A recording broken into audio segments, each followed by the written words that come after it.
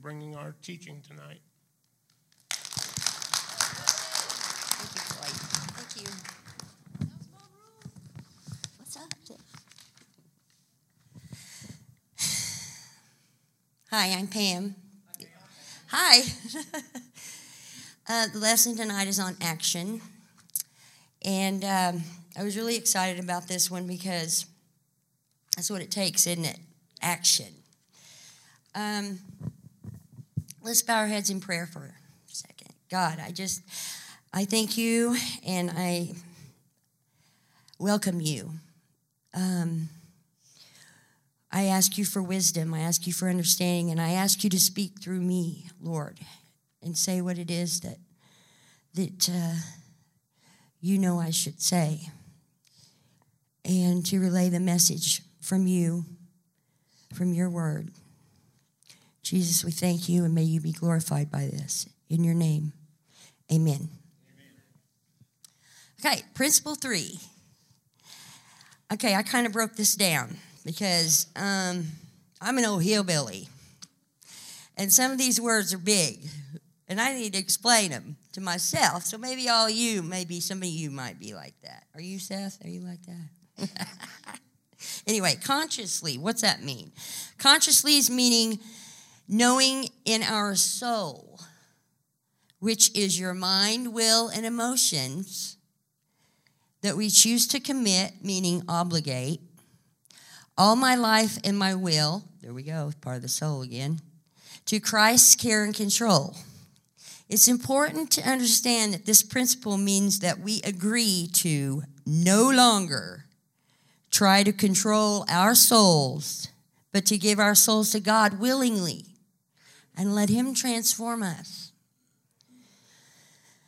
Transformation of our thoughts, our drive, and our feelings, for which only God can do, is the only cure for every hurt, habit, and hang-up. I would like to point out here that addiction is not a disease, that it is a disease that's incurable. It's a sin that can be forgiven. Yeah. Matthew 5:5 says, happy are the meek. Okay, well, what's meek mean? You know? Well, let me tell you. For such a little scripture, this holds massive meaning and power, as all scripture does. So what is meek? It means enduring. Now listen. Are you listening? It means enduring injury with patience and without resentment. Think about this for a minute. God says we are to be happy, patiently going through physical and mental suffering without feeling anger toward or offended by the accusers and abusers of deceitful acts, the one causing us pain. I come up with that. That's good, isn't it? And we've all lived that. Okay, so wow, that's a tall order? Or is it? Jesus showed us this way of life, the right way of life, I might add, while he walked the earth. His love is so great, he forgave his perpetrators as they were ripping him apart. And for whom did he do this? Every one of us.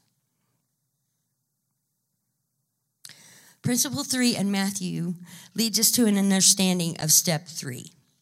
We made a decision to turn our will to turn our lives and our will over to the care of God. And all these things we have talked about is an ultimate definition of action. Making a choice requires action. Once upon a time, when I moved here to Hartville 3 years ago, I was so sick, physically, mentally, and especially spiritually. After literally 40 years of use and abuse, I finally hit my rock bottom. I came to the realization that I had a choice to make, either to live or die. I sent my daughter to live elsewhere temporarily while I locked myself up in a little trailer house. We had just moved into it. We had no electricity. We had no water, no food in the house, no money, a few bottles of water. So there I was, me, the demons I had served for all those years, a Bible and an anger toward God. The battle began. Yeah. I went through treacherous withdrawal, coming off the drugs and alcohol, of course. I was ate up with MRSA from head to toe from years of intravenous drug use.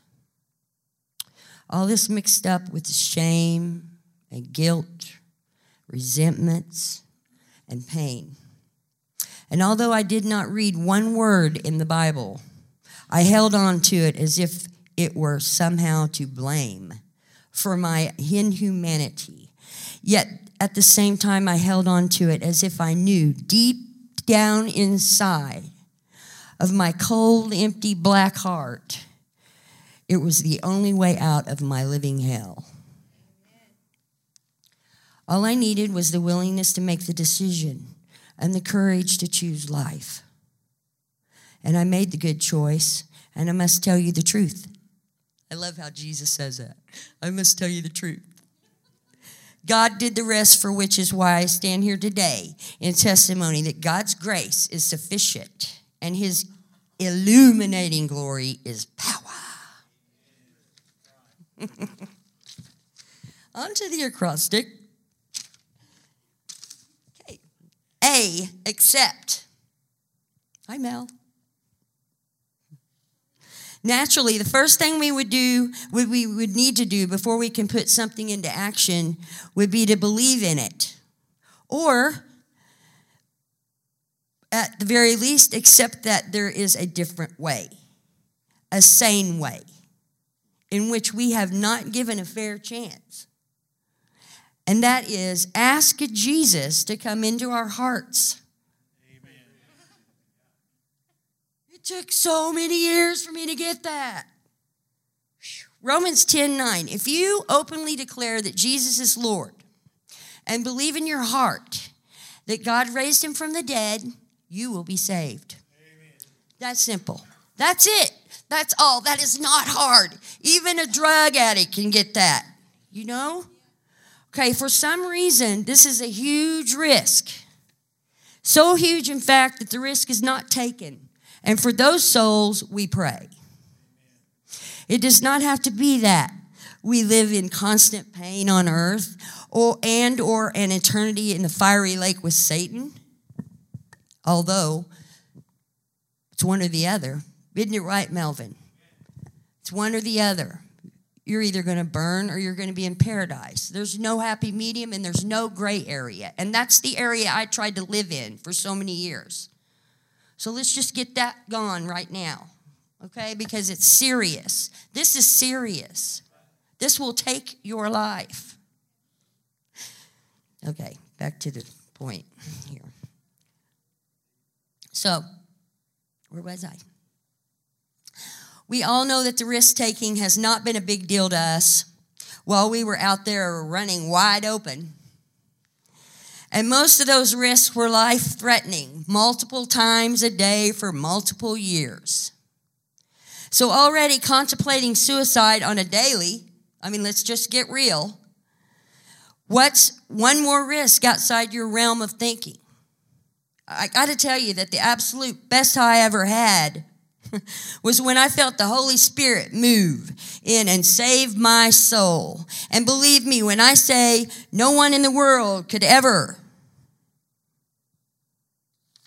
we'll just skip that part. That ain't a very good part to say.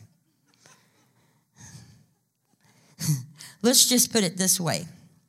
The knowing in my heart that I have been forgiven and the ability to forgive my oppressors, all because of what Jesus completed on the cross for me, for you, for us. And the greatest is the greatest high I have ever experienced. Hallelujah. Amen. Yes. And I still experience it. And it will be an experience for the rest of my life and beyond. So don't get drunk with wine, but be filled with the Holy Spirit. Right? Yes. C is for commit. After taking the risk in making the once-in-a-lifetime decision to ask Jesus into our hearts, we make a commitment to start asking for and following His will. You must see our will becomes His will through the power of His grace. After I came out of the 5 days in the dungeon trailer, I was raw, vulnerable, naked, scarred, scared of people. And yet, upon feeling the sunshine on my face, I felt as though I was receiving a great big bear hug from Jesus. And I knew I had not only made the right decision, but that I was not alone. And He was going to, wait for it, teach me to do His will, for He is my God. And His gracious Spirit would lead me forward on a firm footing from that day forward. That's a big promise. That's from Psalms, and that's a promise for the rest of our lives. That's His promise. Whew. T is for turn. Give everything to God. We are working on a personal relationship with Jesus at that point. So learning how to trust and be trustworthy. Who better to start this new kind of relationship than with the Most High?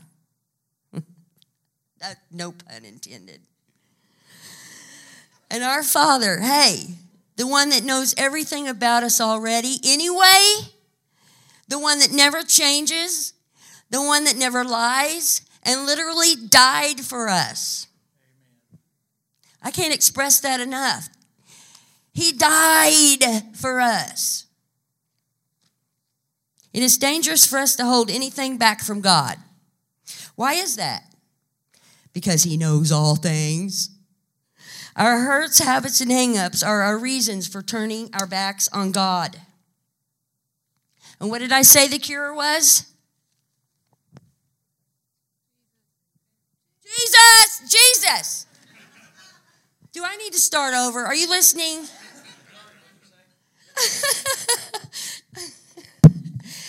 Okay, so anyway, our hurts, habits, and hang-ups are our reasons for turning our backs on God, stifling the Holy Spirit, resulting in backsliding into our addictions, codependencies, and criminal behaviors, to name only a few.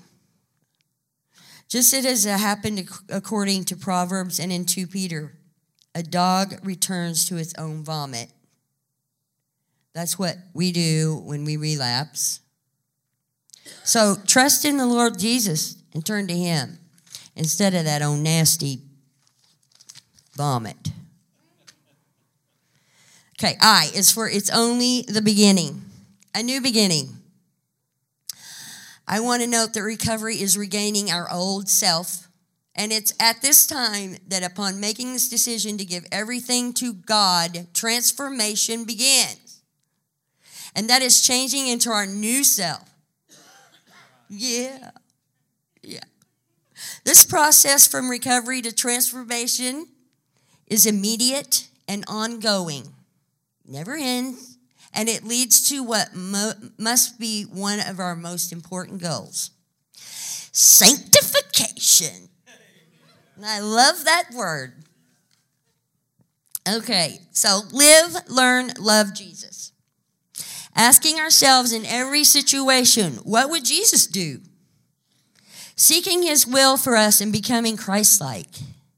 And what a breath of fresh air people are when this process is undergoing. Amen. Whew. It is awesome. Remember how I told you earlier how I felt after coming out of that dark dungeon trailer? Well, it is one of God's many promises through His word that must reassure us that all we must face and deal with coming out of our dungeons will not be in vain, and that we will always be a good work in his progress. He's got something wonderful for every one of us. Every one of us. Philippians 1:6 says, I am sure of this, that he who started a good work in you will carry it on to completion until the day of Christ Jesus. How long is that?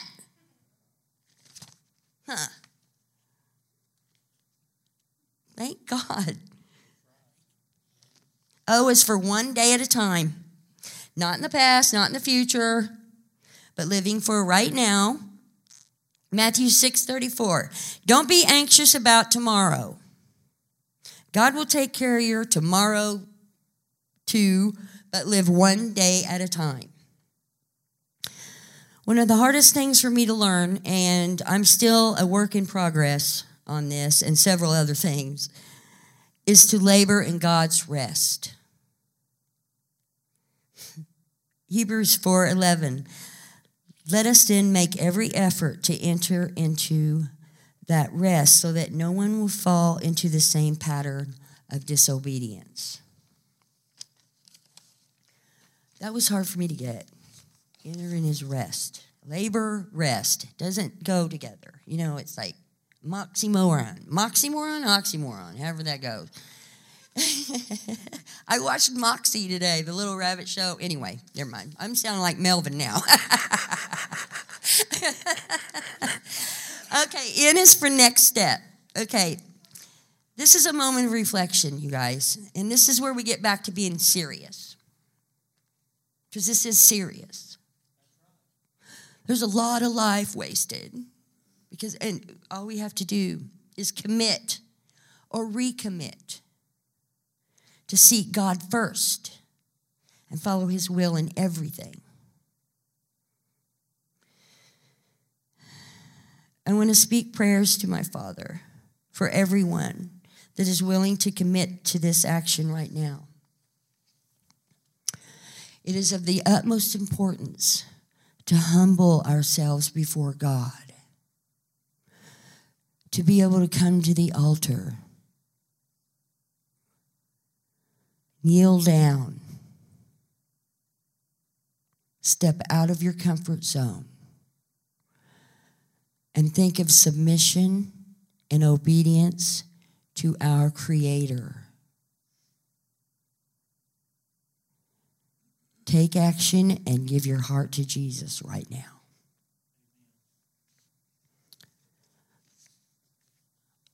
So, dear God,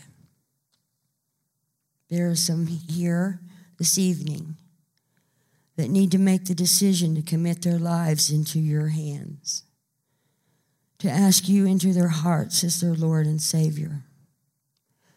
Give them the courage to silently do so right now in this moment. It is the most important decision they will ever make. Don't waste another moment. Be with your Heavenly Father. Be with your Savior. Be with Jesus, Lord Jesus. Amen. Thank you.